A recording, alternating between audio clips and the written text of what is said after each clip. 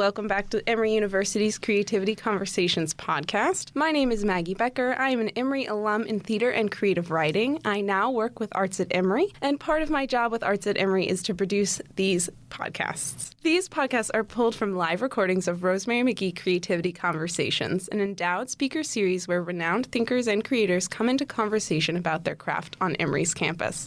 Today, I am joined by student and 2019-2020 Stipe Scholar H.D. Grubermeyer to introduce the 2011 Pearl Cleage Creativity Conversation. This conversation is moderated by Rosemary McGee herself, who these conversations were named for. Hi, H.G. Hi. Talk a little bit about yourself. Introduce yourself. My name is H.G. I'm from Asheville, North Carolina, and I'm a senior majoring in creative writing. Were you always a writer? Yes, like in an annoying way. Like I was that kid who would write poems when I was 7 and make my family listen to them at night and be like, hey guys, no, we all have to be in this room. So you guys all have to pay attention to me and listen to me and hear my art. I think I had this foray into feeling I'll be a lawyer and I'll be something serious. And no, I think this is what I was always supposed to do. Is your medium still poetry, or what have you kind of explored through the creative writing department at Emory?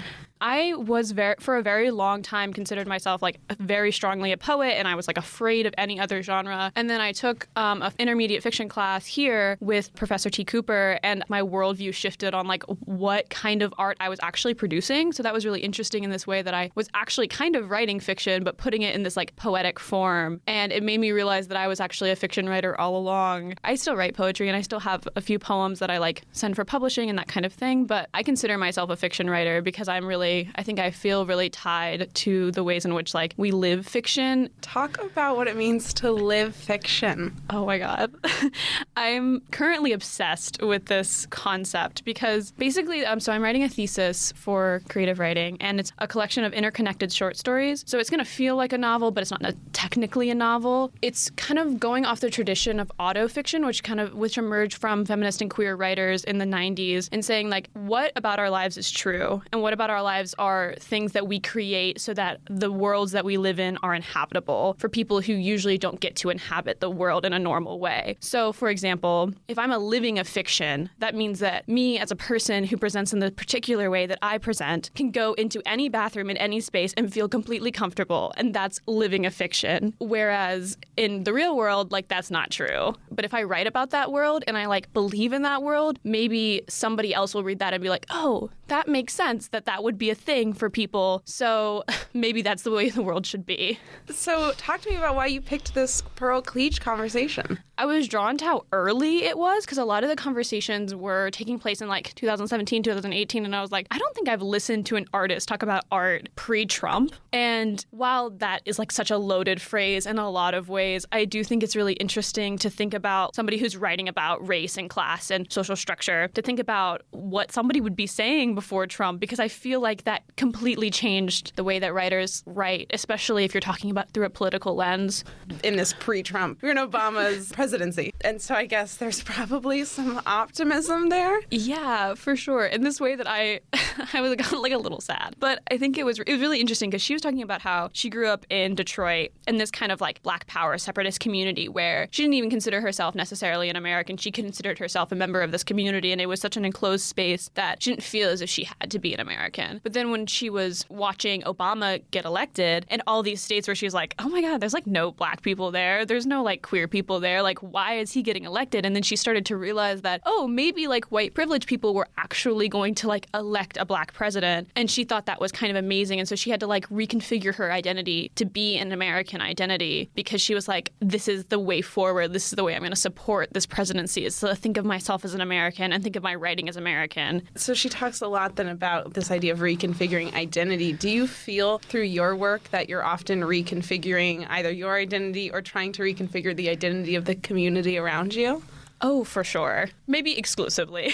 I think I'm compelled to think about identity all the time in this way that I'm having to literally live, we were saying, living fictions. I'm living in the this identity space where it's I'm watching people react to me, and I'm watching people react positively and people react negatively, and it feels as if my physical body has become this marker of identity in this way that I've never thought of myself before, and until we get to this present moment. So when I'm writing, I'm constantly trying to understand the way in which my identity identity is coming through in writing, but also in the ways that everybody else that I'm writing about or every other character in the story is relating to that central character's identity through object and through story and through metaphor. How do our identities change based on the identities of others? And how can we come to a place where like somebody can literally just be themselves and we can literally be ourselves and that doesn't matter? Do your stories tend to reach some sort of utopia where there is an acceptance of all?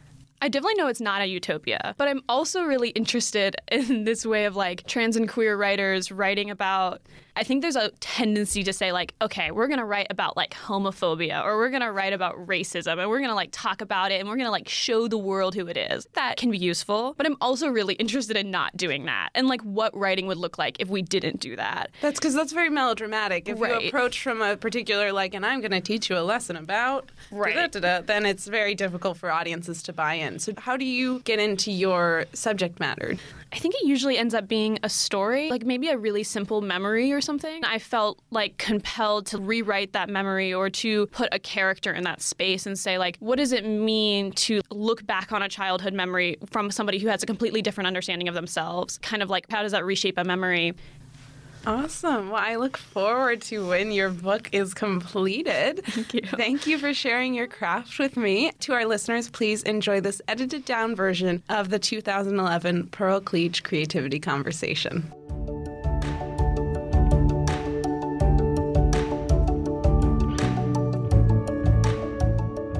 I think there's something about, I know there's something about your fiction, your literature, your poetry that feels like it's my voice. It feels like it's our voice. And so I'm curious about your voice, how you feel your voice started as an artist or a writer and how it's continued to blossom over time or change even, especially considering the various genres in which you work in. I think that I am very fortunate. I grew up in a household where my father was a wonderful, wonderful speaker. So I grew up watching someone who knew how to use language. And I remember as a little kid watching my father on Saturday night. My father was good for waiting until the last minute to write his sermons, so that it would be late Saturday night and there would be just every kind of material on the table where he was working. Books, papers, old notes of his, everything. And I would watch him digest all of this and think about all the things he had been talking about over the last week or so. My father was good for talking to me like I was able to understand things way before I was able to understand them. But I would watch him take all of this information and put it together in a way that became a sermon that was completely accessible to anyone who came into our church. My father was not a person who was interested in exploring ideas at a level that was not accessible to ordinary people. So that I was always in awe of the fact that I would have been spending the week listening to him talking about Frantz Fanon, talking about whatever the thing was he was reading, and then when I would hear him talk,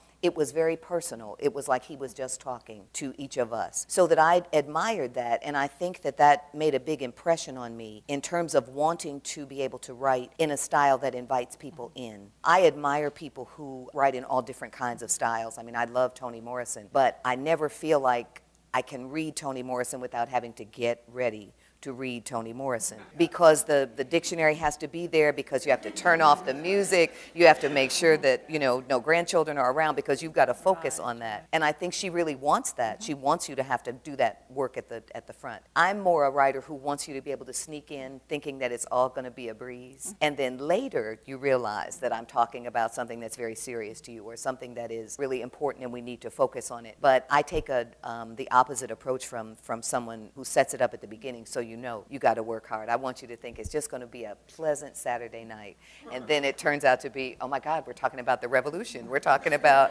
you know, men and women, we're talking about whatever it is. But I think I initially got that from my father. Right. It sounds like he may have used that same technique then in his sermons, of bringing people in and then going to some larger, bigger moment or historical event. And speaking of history, it seems like such a really important part of your work. It seems really embedded in a lot of historical details, especially of the late 20th century, of, you know, the past century, of the civil rights movement, and also this event itself. The festival has this historical impulse, in which in the early years and even until today really relies on the work of poets like James Weldon Johnson and Langston Hughes and others, and I wondered if they had been influential voices in your work. Very, very, especially Langston Hughes, who is probably my favorite writer in the world. If I had to pick one book to take to the desert island, it would be The Big Sea, the first volume of his autobiography, which my mother actually used to read to us like mothers read fairy tales to their children. My mother would read us Langston Hughes, which of course made a big impression on me as a person who knew, even as a very young child, that I wanted to write. But I think that the historical movements that have been a part of my generation, I came of age in the 60s, so I am an unashamed 60s child, but the civil rights movement, the women's movement, the anti-war movement, all of those were movements that were very important to me as a young woman growing up and as a person in a part of a very activist family. So that I grew up within the civil rights movement, within the racial struggle that was going on. Then when I got a little older, I added the women's movement. The war in Vietnam was going on, so that the anti-war movement was very present there. So that I can see in my work my own struggling with those questions, with how do we deal with those questions. And I kind of felt like I had gotten all the big questions, not out of the way, but that I understood what I was doing with the big questions. And then Barack Obama got elected president, and I'd realized that the next big phase of my work is really about redefining my relationship to the country I was born in. My husband teases me about being a new American because I was raised on the west side of Detroit in a black nationalist, predominantly separatist environment, so that the whole idea of relating to the United States as my country was completely foreign to me. We sang the black national anthem, we had our own flag, we had our own schools, we had our own everything, so that we were very much in an adversarial position when it came to our citizenship in the United States.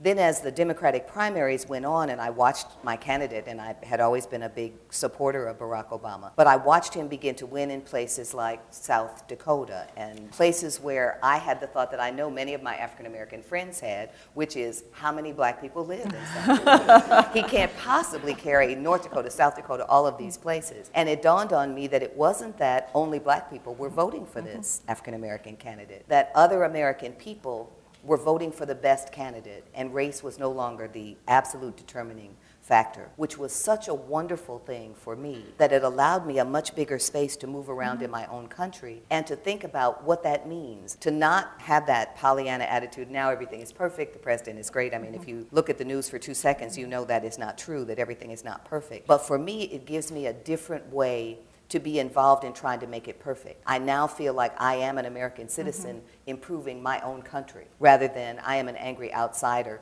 telling my country what they need to do, with the complete rock and the finger and everything, all of that. So now I feel like, okay, I have to find a better way to be a conscious American citizen in everything that I do. When I took this position at the Alliance Theater, I was very conflicted about it because the Alliance is a great big regional theater in a great big arts center, and it still has a lot of historical baggage that it has to carry about being a big white institution for very wealthy white people. Now, as a little black nationalist girl from Detroit, I was not real comfortable becoming a part of that world. And my husband said to me, "You're looking at this all wrong. Think of yourself as an American artist who's going to work at an American theater," which is very different than saying, I'm an angry black artist going to beat down the walls of the big white theater. So I actually started saying that to myself. I'm an American theater artist, I'm going to work in an American theater. And that's exactly what it is. But it's a chance for me, I think, as a writer, to really take seriously the opportunity to redefine how I use language, how I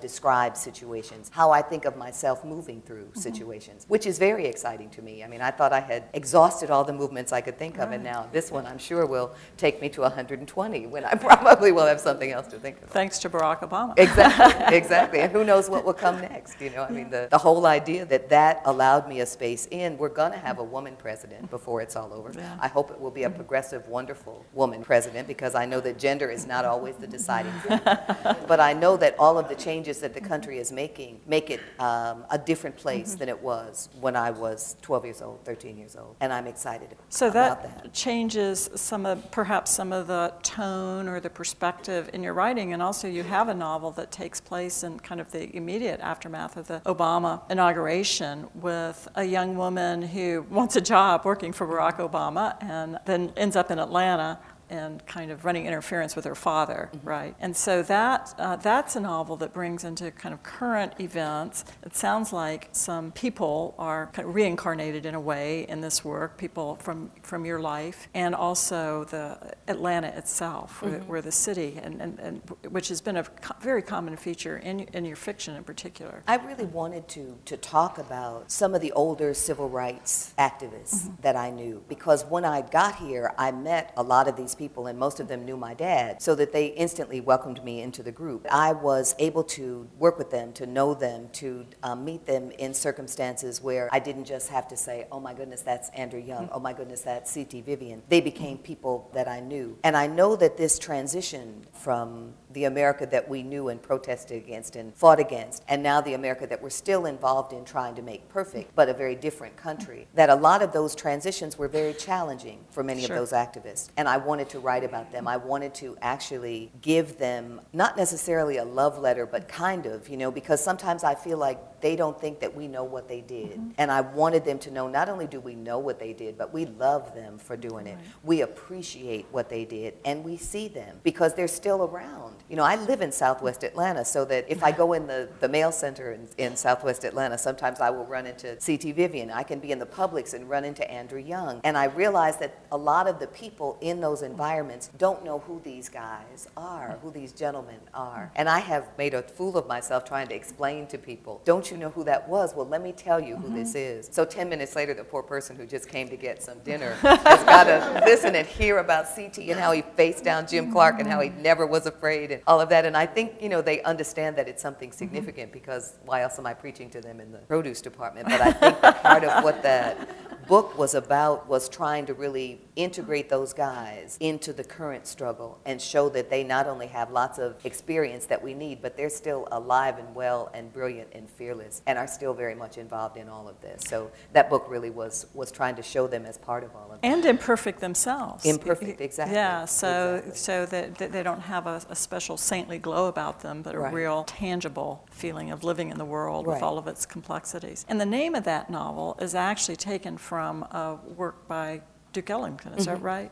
Till You Hear From Me. Yes. I love that song because it's do nothing till you hear from me. Pay no attention to what's said. And it's a man talking to a woman. And she obviously has heard something about him, and he's obviously wrong. He has done whatever this is that she heard. But he's saying, do not believe it. Don't believe anything until you hear it from me, which is such a, it's like you want to say, no, I'm not going for that.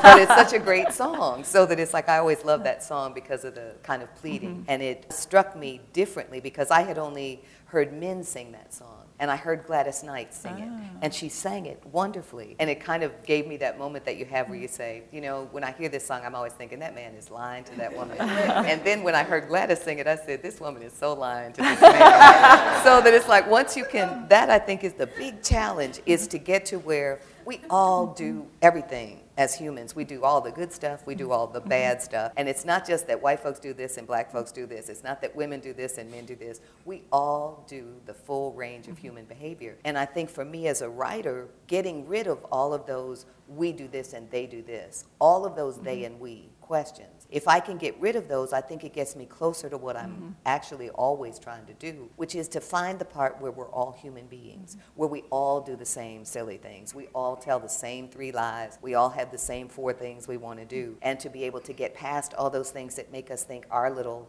segment of the race is different, our little segment of the world population is different, and realize we're all doing it.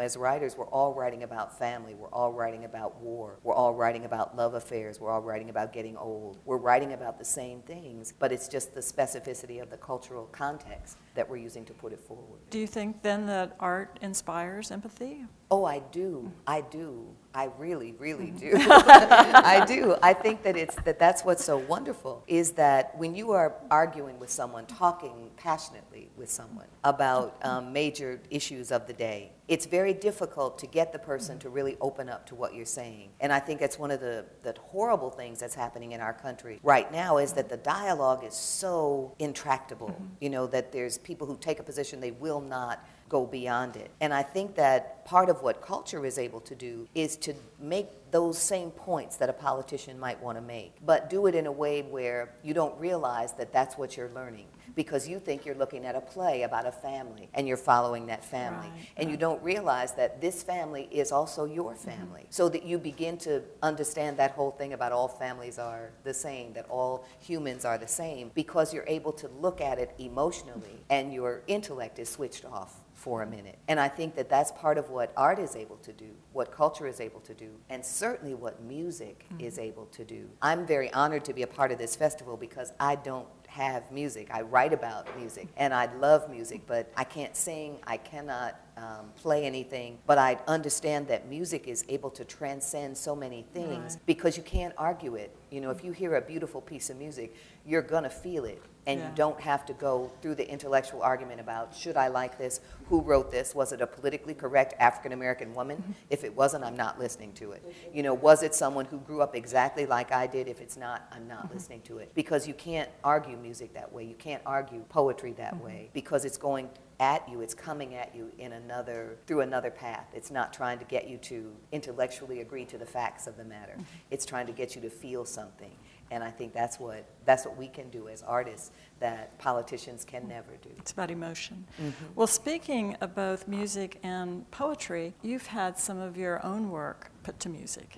So you want to talk a little bit about that experience, what that was like, and how that happened? It was wonderful. The composer, T.J. Anderson, was in residence at Morehouse College and had read my first book of poetry was called We Don't Need No Music, which is, I'm sure a musician had to pick that up and say, what do you mean we don't need music? But of course, this was a chant that we used to have when I was in college, and those of you who may have been to black colleges know this was just something that we used to chant, and what it really meant was, we really do need music, we love music, we're all having a good time, it's a party kind of thing. So that when I wrote the book, and he had picked up a copy while he was here, and really enjoyed the poems, and when I met him, he asked me if I was interested in allowing him to explore setting some of these poems to music. And I, of course, was very interested in that. I had never had any kind of exchange like that with musicians. What I had done was where the musician will play and then you read something, then the musician plays and then you read something, which is always fun and wonderful, but not the same. But he actually wrote music for these poems. They were all poems about kids in a neighborhood, and so it was called block songs because they were poems about what was going on in my neighborhood, in my block at the time. And it was just amazing. I mean, his work is so wonderful, and the fact that he saw something in my poetry that then made him want to write music was just a wonderful gift to me. So did that bring out parts of the poetry that you hadn't really felt or realized or experienced? Did you see different aspects, dimensions of it? It wasn't so much that I saw it different, but I saw it communicated in a different way. So that it was less that he saw things I didn't see, and more that he saw what I saw and could speak about it in the language that he knew. So that it was wonderful because you could see that without the words, I'm so tied to words, without the words, it still felt like a little girl playing on the sidewalk without any words at all. Wow. So that's always wonderful because you realize that you don't have to speak the same language, that these feelings, these emotions can be expressed in a number of different ways. So when you move from genre to genre, as I sort of scanned what looked like your published work, it looked like your playwriting was really dominant in the 90s, and several of your works were premiered at the Alliance Theater, and that's how I first became familiar with your work. And then you also had a novel that was an Oprah pick as well, and that was, I guess, towards the late 90s. And then and throughout all that time, I think you've been writing poetry. Is that right? So are you working on these different genres in kind of interlocking ways at similar moments, or are you in a different place in life or in a different emotional context when you're employing one genre as opposed to another? I don't know if it's ever that organized. I wish that it was that organized. But I used to write a lot more poetry. And I still write poetry, but mostly for myself. I haven't been publishing poetry. And I'm trained in theater. I started off writing plays. I always loved plays. I was that obnoxious little kid that would write the play for after Thanksgiving dinner where all the cousins have to go and do the play. And you have to watch the pioneers and the Native Americans and all of that. I was that child. So that I grew up really loving theater. And even as a child, I wouldn't have called it collaborative process. But at the time, what I really liked about theater was that you write the play, but then you're in there with all your cousins, all your friends, and it's messy and collaborative, and there's lots of people. It might turn out somewhat differently than you Yeah, initially because expected. everybody brings what they bring. The actors bring all of that. But then I had an idea. I had been writing plays, and I had an idea that was too big for the stage, that it would have been too long and it would have been too many characters and all of that, so that I decided to try to write it as a novel. I had never written a novel, and I was extremely intimidated by the form. Right. Novelists have a big psych on all the rest of us, that they are the serious writers and the rest of us are dabbling kind of in something else. And I always thought it was just the arrogance of novelists. Then when I tried to write one, I said, oh, I understand why this is a different process, because there's nothing collaborative about a novel. It's all you, everything. Working in theater, I'm used to saying, it's a wonderful afternoon, it's a summer afternoon in Harlem, the sun is shining, it's a beautiful day. Then the lighting designer, the set designer, they have to make it a beautiful day in Harlem. As a novelist, I have to describe that beautiful day, So which you was have a all the work. very different process. Good if you're a person who likes control, if you want control of everything. Because in a novel, once it's on the page, that's what you get every time. In a play, you write it and it's different, not only with a different cast, it's different every night because the audience is different, the actors feel differently, everything changes because of the human factor. In a novel, it does not. But I enjoyed the control part of it once I got over kind of shuddering about, Toni Morrison on one shoulder and Alice Walker on the other, very intimidating crowd I was looking at. But finally got rid of all of that and started writing more as a playwright. I had been trying to write in third person because I thought that if you were going to be a serious novelist, you had to write in third person. And I hated it. I really did not enjoy it at all. And I'm very disciplined about when I'd write. And it was right in the middle of my regular writing time, about 11 o'clock in the morning. And I found myself vacuuming the living room.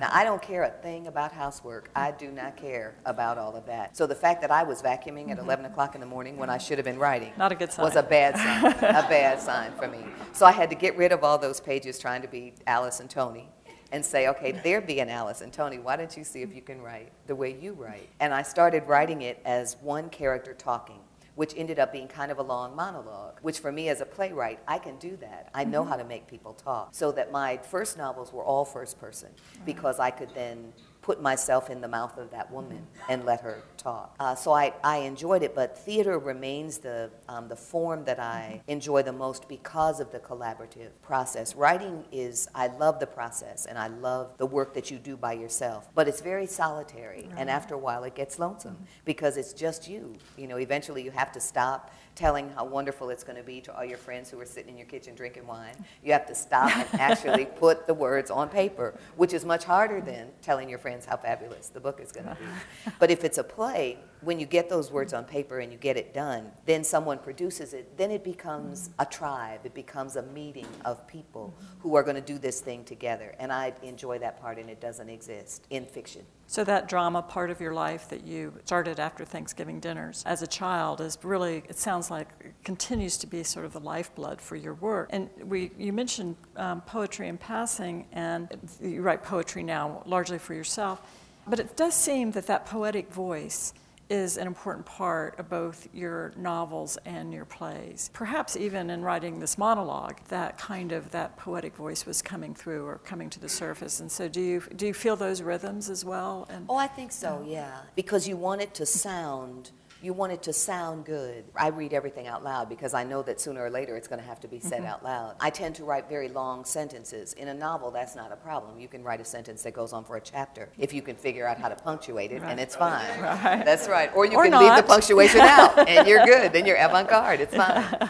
But you can't do that in a play because the actor has to breathe. So if you write a speech that's a page long, and you see the poor actor trying to take in air, but there's no place for them, then it's a problem. So that I always read my work out loud to make sure that there's a space for the actors to breathe. But I think that the rhythm of the language, which you would always, of course, think about in a poem, but the rhythm of it is still very important to me. And I think that probably takes me back to my dad too, who is the big kind of overarching influence on my writing because of the rhythm of the church. because of the call and response of the church, because he was a person who would build a sermon to the point where you had to say amen back to him. You know, you had to say teach. You had to say tell it Rev. You had to say all that stuff that y'all know that you want people to say in your congregation. You had to do it because that was your part. And it's almost like he sang the solo for the first, you know, my father tended to preach long. When I go to churches and they're out in 15 minutes, I'm like, my dad wasn't warmed up until an hour and a half. He was talking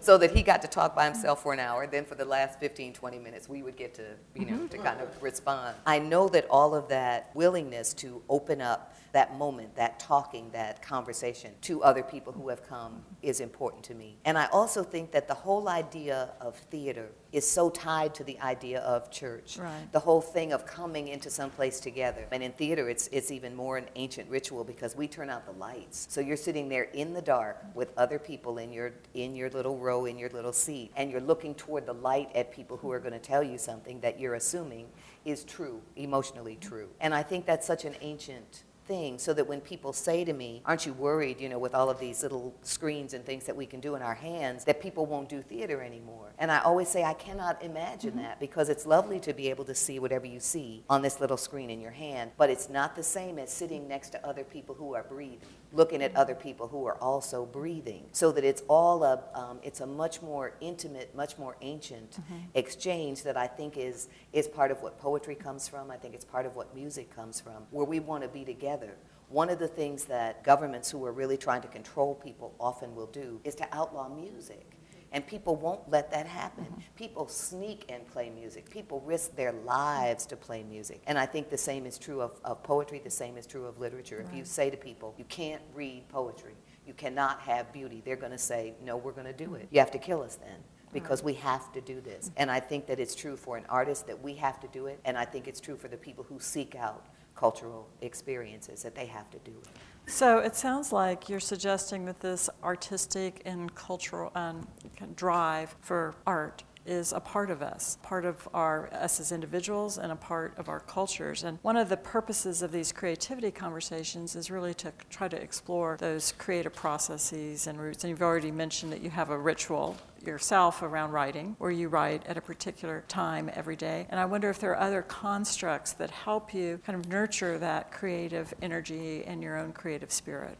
Music. I play music a lot when I'm writing, depending on what it is I'm writing, but I tend to play music that I'm familiar with. I don't like new music because then my mind goes to, wow, how did he do that? What is she singing about? So I have to play, you know, Bob Marley that I could sing in my sleep. I have to play Motown that I could sing in my sleep. I have to play things that feed whatever it is I'm writing about, but don't require my brain to engage completely, which I don't know how musicians would feel about being used in that way, but it's an important part of just the environment that I'm trying to create. I grew up in Detroit. Dwight and I laugh about this a lot. Dwight Andrews and I laugh about this because music is such a big part of, was then, such a big part of life in Detroit. I went to high school 2 blocks from where Motown used to be, so that people were always going down to audition for Motown. We were always listening to the music. We were always the first people to get whatever it was they were doing. At my house, my mother was not enamored of Motown. My mother was a big Leontyne Price fan, so that we would be downstairs playing handball against the house, trying to listen to Motown, and my mother would be blasting Madame Butterfly from upstairs. We lived in a 2-family flat in Detroit. We were upstairs. Downstairs from us lived a man named Beans Bowles, was a wonderful saxophone player who actually was a Motown player with the Funk Brothers and all of that. So that sometimes they would be playing downstairs. So my mother's playing Puccini upstairs. Beans Bowles and the guys are playing jazz or whatever they were going to have to do at Motown later in the day downstairs, so that music was everywhere around me, and different kinds of music. I think my mother, because she was a black nationalist, she was playing Leontyne Price. So it allowed her to indulge her absolute passion for Puccini because it was a black person singing it, so that she could sneak around the only black, only black, only black, because it's like, well, we got to support Leontyne Price. So it's like, good, anything Leontyne Price sang, we could play it. So that was fine. But I think that the idea of music being a part of what I hear when I hear the scene in my head when I see the people moving around in these books. I always hear music for them because there's music, tends to be music in my environment so that it comes through into what these people listen to. So that's an important part for you of kind of nurturing your own creative process. Now, a lot of creative people, artists and scientists, will reference things that went wrong, sort of a spectacular failure. I was thinking this was going to happen, and I tried really hard for this to happen, and it was produced, and it didn't go well, but that led me to something else, or words to that effect. And I wonder if you've had any of those kind of disappointments, failures that both were hard to experience, but also may have led you in a new and different direction. I need wood to knock on when I say this, because I've been very fortunate. I haven't had like a big thing that went wrong, where you think fortunate. The audience is going to love it and they just don't love it. Most of the things that go wrong for me, I handle in my own house so that people don't see them go wrong. My family gets to see what happens when something goes wrong. And the biggest thing, I think, was that first novel, trying to be so tied to what I thought a serious novelist should be. Because I had written about 200 pages when I found myself vacuuming. So I had to say to myself, this is not working. You need to start again. Now, throwing away 200 pages is guaranteed to ruin the week at my house. It was awful, but nobody saw that but my husband and my daughter, who have been sworn to secrecy. They can't tell you how awful I acted, because I had spent a lot of time and effort on this. So that kind of thing I've had, but in terms of something where I really had placed a lot of hopes for the future, I've been very fortunate. I haven't had that. I have had actually the opposite experience, where I have tried things that I thought were risky and people have embraced them. And I think that part of that is what you were talking about before. I write in a very personal voice. Right. So I think people kind of look past whatever the form is I'm writing in, because they're looking for my voice. And it doesn't matter if it's a play that's kind of an avant-garde play, or if it's a setting where it's performance art and we're going to be pouring water in a pan or whatever we were doing. I think that as long as I'm talking directly to people, I think that they find something genuine in my voice as a writer, that they will go through whatever the other things I'm doing to get to that. So that I always try to be sure that that's what I'm doing, drawing on what I know, what I think, and how I would say it. Once I got rid of Tony and Alice on my shoulders and sent them to kind of sit off to the side, I got over trying to write and please anyone else, either people who were there, people who were not there. One of the problems that I've seen in friends of mine who are writers is they'll write a wonderful book or a wonderful play, and then they try to write that same thing 12 times because it went well. And I always try to say to them, the audience didn't know that that's what you had written when they got there. They liked what you did, what came from you. So don't try to guess and say, next time I'm going to guess what they want and I'm going to do that, because they didn't know what they wanted when they came there. They wanted you. So give them you, do what you do, and then they will find something in there that's genuine. Because it's heartbreaking to see somebody who can write and you see them trying to repeat that book and repeat that book. And publishers often will push people in that direction because of the commercial considerations. And producers, same thing. It's really necessary to be able to say to yourself, that's not what I'm interested in. I don't want to write that. I want to write to answer the questions that I have for myself. And I have to assume, and I do assume now since I've been doing it for such a long time, that if there are questions that are driving me crazy, they're probably driving you crazy too. So that if I can find a way to state them in a way that you can see that that's your question too, then we're able to go that road together. And so do you draw your material then from your daily life? Are you inspired by something that you read about in the newspaper, or one of the figures that you run into in Publix, or all of that? All of that. Yeah. I think the most important thing for me as a writer is to keep open to whatever is happening at that moment. And it can be, when people tell me they're bored, I never get bored. I don't understand that. I don't know what that is. But that's because I can always make up a story. If I'm standing in line at the post office, then I'm looking at the woman who's in front of me, who's got a big package, and I know it's not wrapped correctly and all that. And instead of saying, oh, I'm going to be in here for 20 minutes, I say, I wonder what's in there.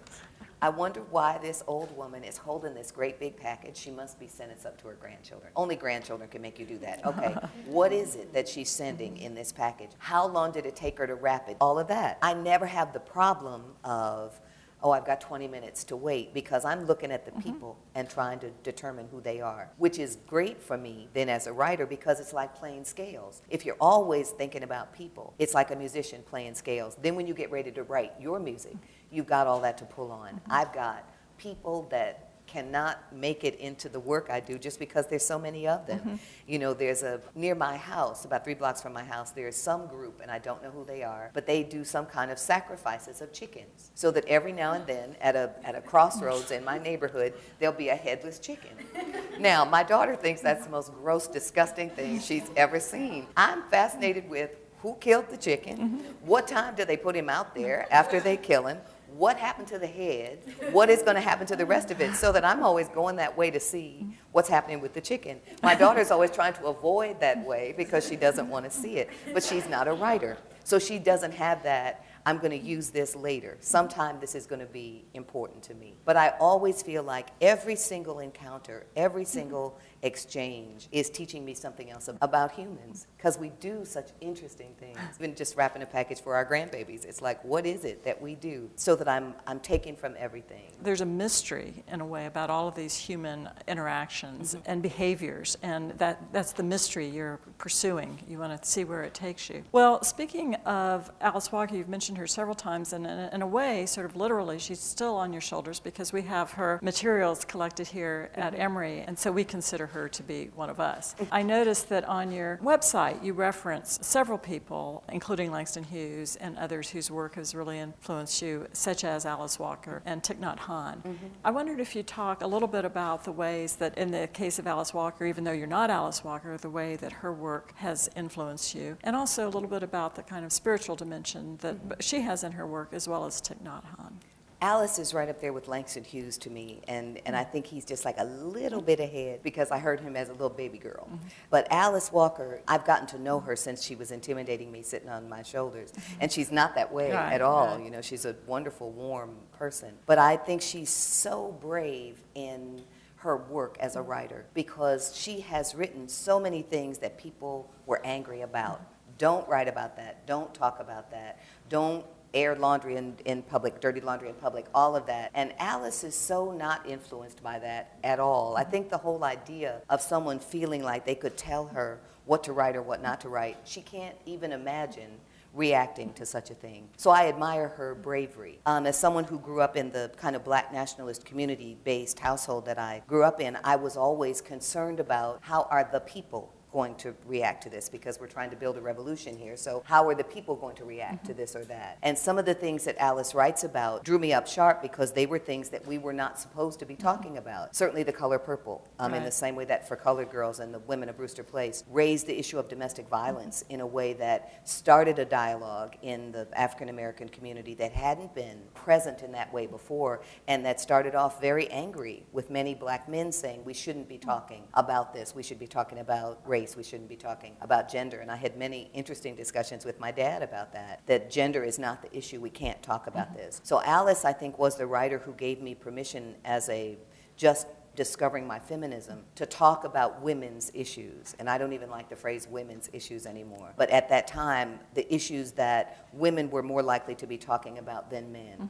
I am always grateful to her for giving me a space to talk about those things. I also remember, after I had been reading her for a while, reading The Temple of My Familiar, which is probably my favorite Alice Walker book, because it is so big. It is so not tied to this little house on this little street. And that was really wonderful for me, just in terms of saying, you know, you can really make it bigger. You don't have to have a canvas that's this big. You can be an African American woman fully grounded in and rooted in and reflective of who you are as an African American woman, and still embrace, you know, history and the world and past lives and all those things that are in that book. So she is always the one that I feel pushes me in the best possible way to not get satisfied, to say, okay, that was good, now what you gonna do next? You know, what else have you got? She also works in a wide range of genres as well. She does, she does, and it's her voice. I don't care what she's writing about. Her new book is about her flock of chickens, The Chicken Chronicles, and I don't know if you all have read it, but it's, you know, a lot of my friends are just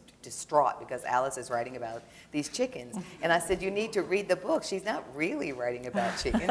She's writing about being in the moment. If you can look at this chicken foot and see this foot, then you can see humans, you can see the earth, you can see everything. So I'd love her for that, for the push. Thich Nhat Hanh I love because people often will think when they see me in public settings like this, and my daughter is known to cackle hysterically whenever anyone says this, that I'm a very calm, grounded person, and that I'm always, you know, fully conscious of what I'm doing, which is one part of me. But the other part of me is an absolute mad woman. I'm angry about things. I'm mad at what's going on in Washington. I'm distraught about executions of human beings. I'm all of those things, so that Thich Nhat Hanh, who is a meditation master and a poet and a teacher and an anti-war activist and just an amazing human being, I decided I was going to meditate because I wanted to not be quite as mad a woman as I was. And so I didn't know who to pick, so I got all of these things from the bookstore that had this stuff. And his was the first one I picked up, and it actually was a tape of someone else reading his words from The Miracle of Mindfulness. And it was so wonderful and so clear and so easy to follow that it just made me love him. I had never heard of him. And so I went to the bookstore and asked the people, do you have anything else by this author? And the person thought I was trying to be funny. They laughed at me. And I said, no, I'm serious. So they went and showed me there's like 3 bookshelves of nothing but Thich Nhat Hanh, and I had never heard of him. I've read a number of his books, and they're all as wonderful as that first one, and actually started me on a path to being able to meditate without feeling like I had to go off into the mountains and sit in a strange way and only breathe out of one nostril at a time. And, all of those things that are for people way more advanced than I am. But he actually allowed me to understand what meditation can do. And for a writer, for me as a writer, it's a wonderful thing because it quiets your mind. And there's always that question when you sit down, how am I going to pick from all these people that are talking in there? How am I going to pick which 3 I'm going to listen to? And meditation helps that a lot. It also helps to keep me from throwing things at my television when I watch the news, all of that, because it does give you a chance to focus in on the quiet that is in you, as opposed to the part of you that's hollering and screaming and arguing and doing all those unattractive things. So we've talked a little bit about the role of emotion in art, both shaping art and responding to it. And is there an emotional state that you think it sort of defines your work or has brought you out or was earlier, more important at an earlier stage, like could be love, could be rage, or anything in between? Do you think that emotion, in fact, is a motivating force for you? Oh, I think emotion is a total motivating force for me, and I think it's probably love and rage and everything in between. Of course, now that I am older, I'm thinking and writing more about being older. When I was 25, I was thinking and writing a lot about being 25. But I think that certainly the emotional reaction to something is where it usually starts for me. Many times I will start off angry about something, but then as the book evolves or the play evolves, there's always a love story in the middle of it, because I'm not mad all the time. I'm mad when I am looking at big events. Within my household, I'm usually pretty happy and peaceful. There's almost always in my books all of the stuff that's going on that has to be changed in that community. And there's also a wonderful love affair where the person has found someone they've been searching for over lifetimes and all of that. Because I think that the rage is built on wanting to create a place where there is peace and quiet and safety so that people can fall in love and have children and raise children and grow old together without all of the war and madness that is around us. So I think that my anger is always coming from, why can't we have a more peaceful world? Why can't we figure out how to do these things in a way that allows everybody to eat, everybody to sleep indoors, everybody to have health care, all of that? Why can't we do that? And to also show, if we could, what would that look like? I started writing about West End. I live in Southwest Atlanta, and I set 6 of my books in West End, and I imagined a West End that was peaceful, where there was no violence against women, where there was no problem for children, where people could actually walk around at 4 o'clock in the morning and not be concerned about it. And I wanted to do it because I want us to remember what a community could look like if we could make it what we want it to be. I would love to be able to walk in the park that's a block from my house and not be looking over my shoulder because there's predators in that park. I would love to be able to sit on my front porch and not hear gunshots because there's predators in my neighborhood. I would love to be able to leave a potted plant outside and figure it's going to be there in the morning and not have to worry about whether or not someone took it to sell it for crack. So that all of those things are together in my mind, and being able to write a book where all of those things did not happen was important for me to remember what it is I'm struggling for. So I always try to put that in the book along with the reason we want that is so we can fall madly in love and have a good life. Yeah, sounds good.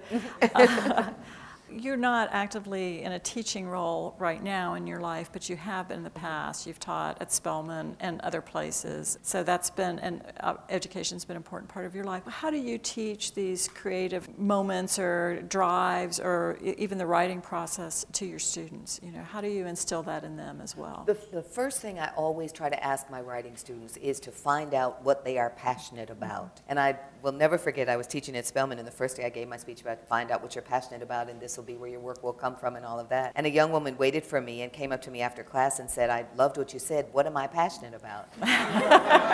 And I said, I met you an hour ago. I have no idea. She had never thought about being passionate about anything. So she was delighted at the idea that she could be 18 years old and be passionate about something. So we had a ball that whole semester, you know, just trying to figure out what she was passionate about, what she cared about, all of that. So I try to get them to start there with something that they care about. And then I try to explain to them that what they're looking for many times is some kind of magical something that can allow you to write without having to work really, really hard. Yeah, that would be and great. There is no secret like that. I mean, if you know it, I implore you to tell me what it is, because I don't think there is a secret. I think that it's hard work. You have to do it. You have to get up, think about it, go to your desk, write things down. I think you have to work in the same way that you would work at anything else. My friend Toni Cade Bambaro, who was a wonderful author who has passed away now, said that she didn't like to call herself an artist because then it made you start acting precious, like you were so above everybody else, that she thought that we should call ourselves cultural workers because we were no better than people who worked in factories, no better than people who taught school, no better than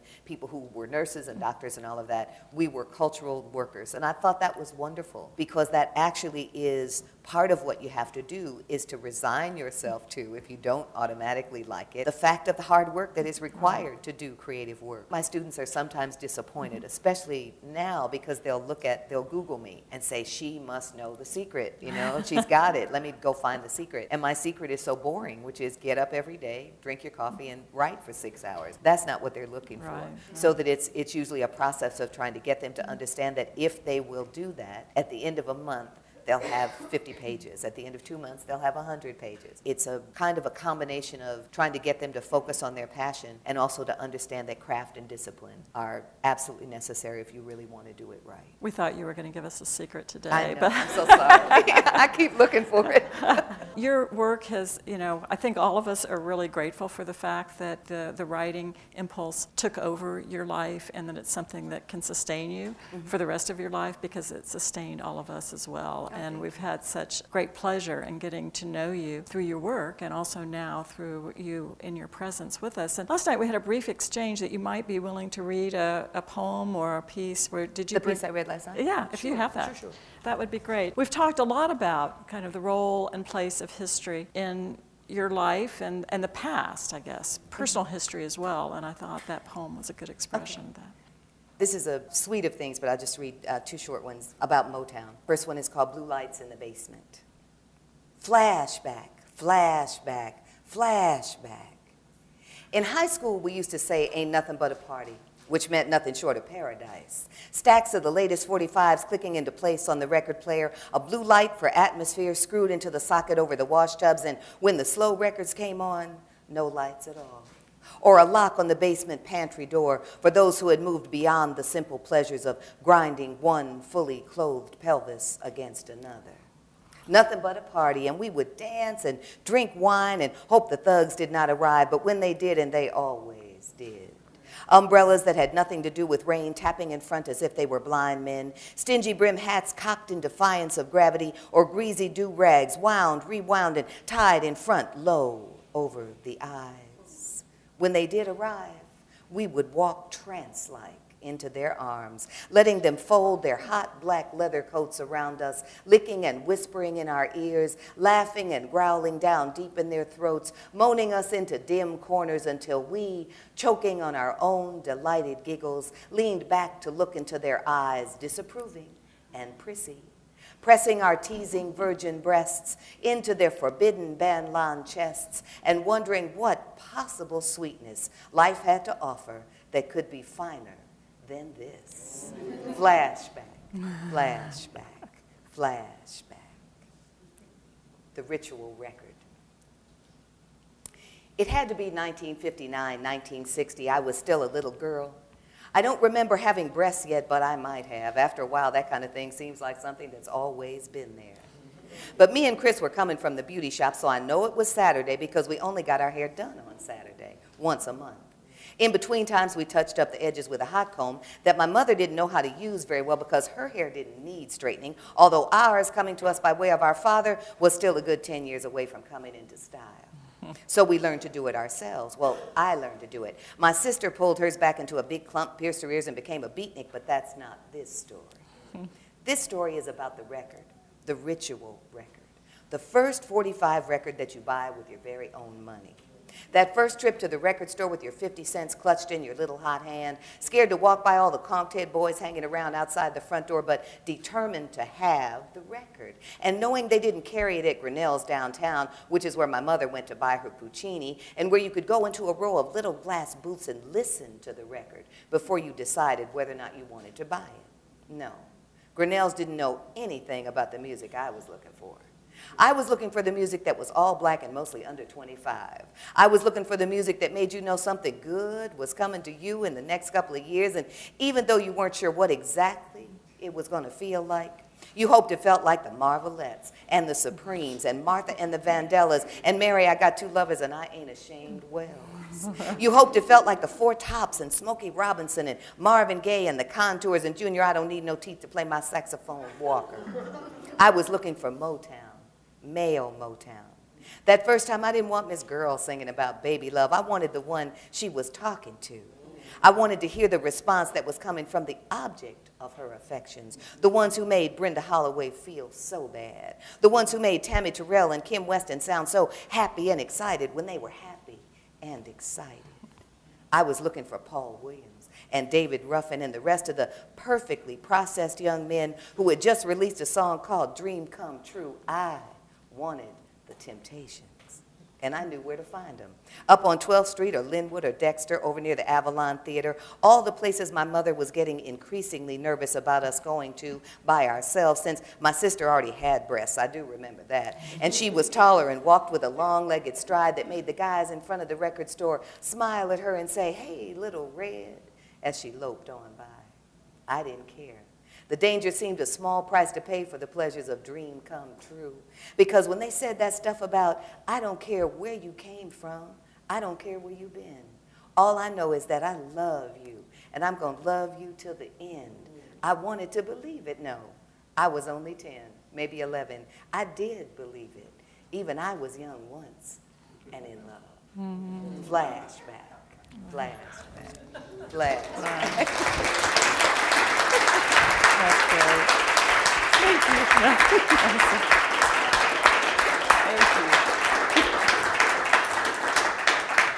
I think the poetry says it all. There's not much more we can say beyond that, but except for a word of thanks to all the people who are here, and especially to you for being a part of today of our community. We're very grateful for your presence. And thank you all. Thanks for being here. Thank you.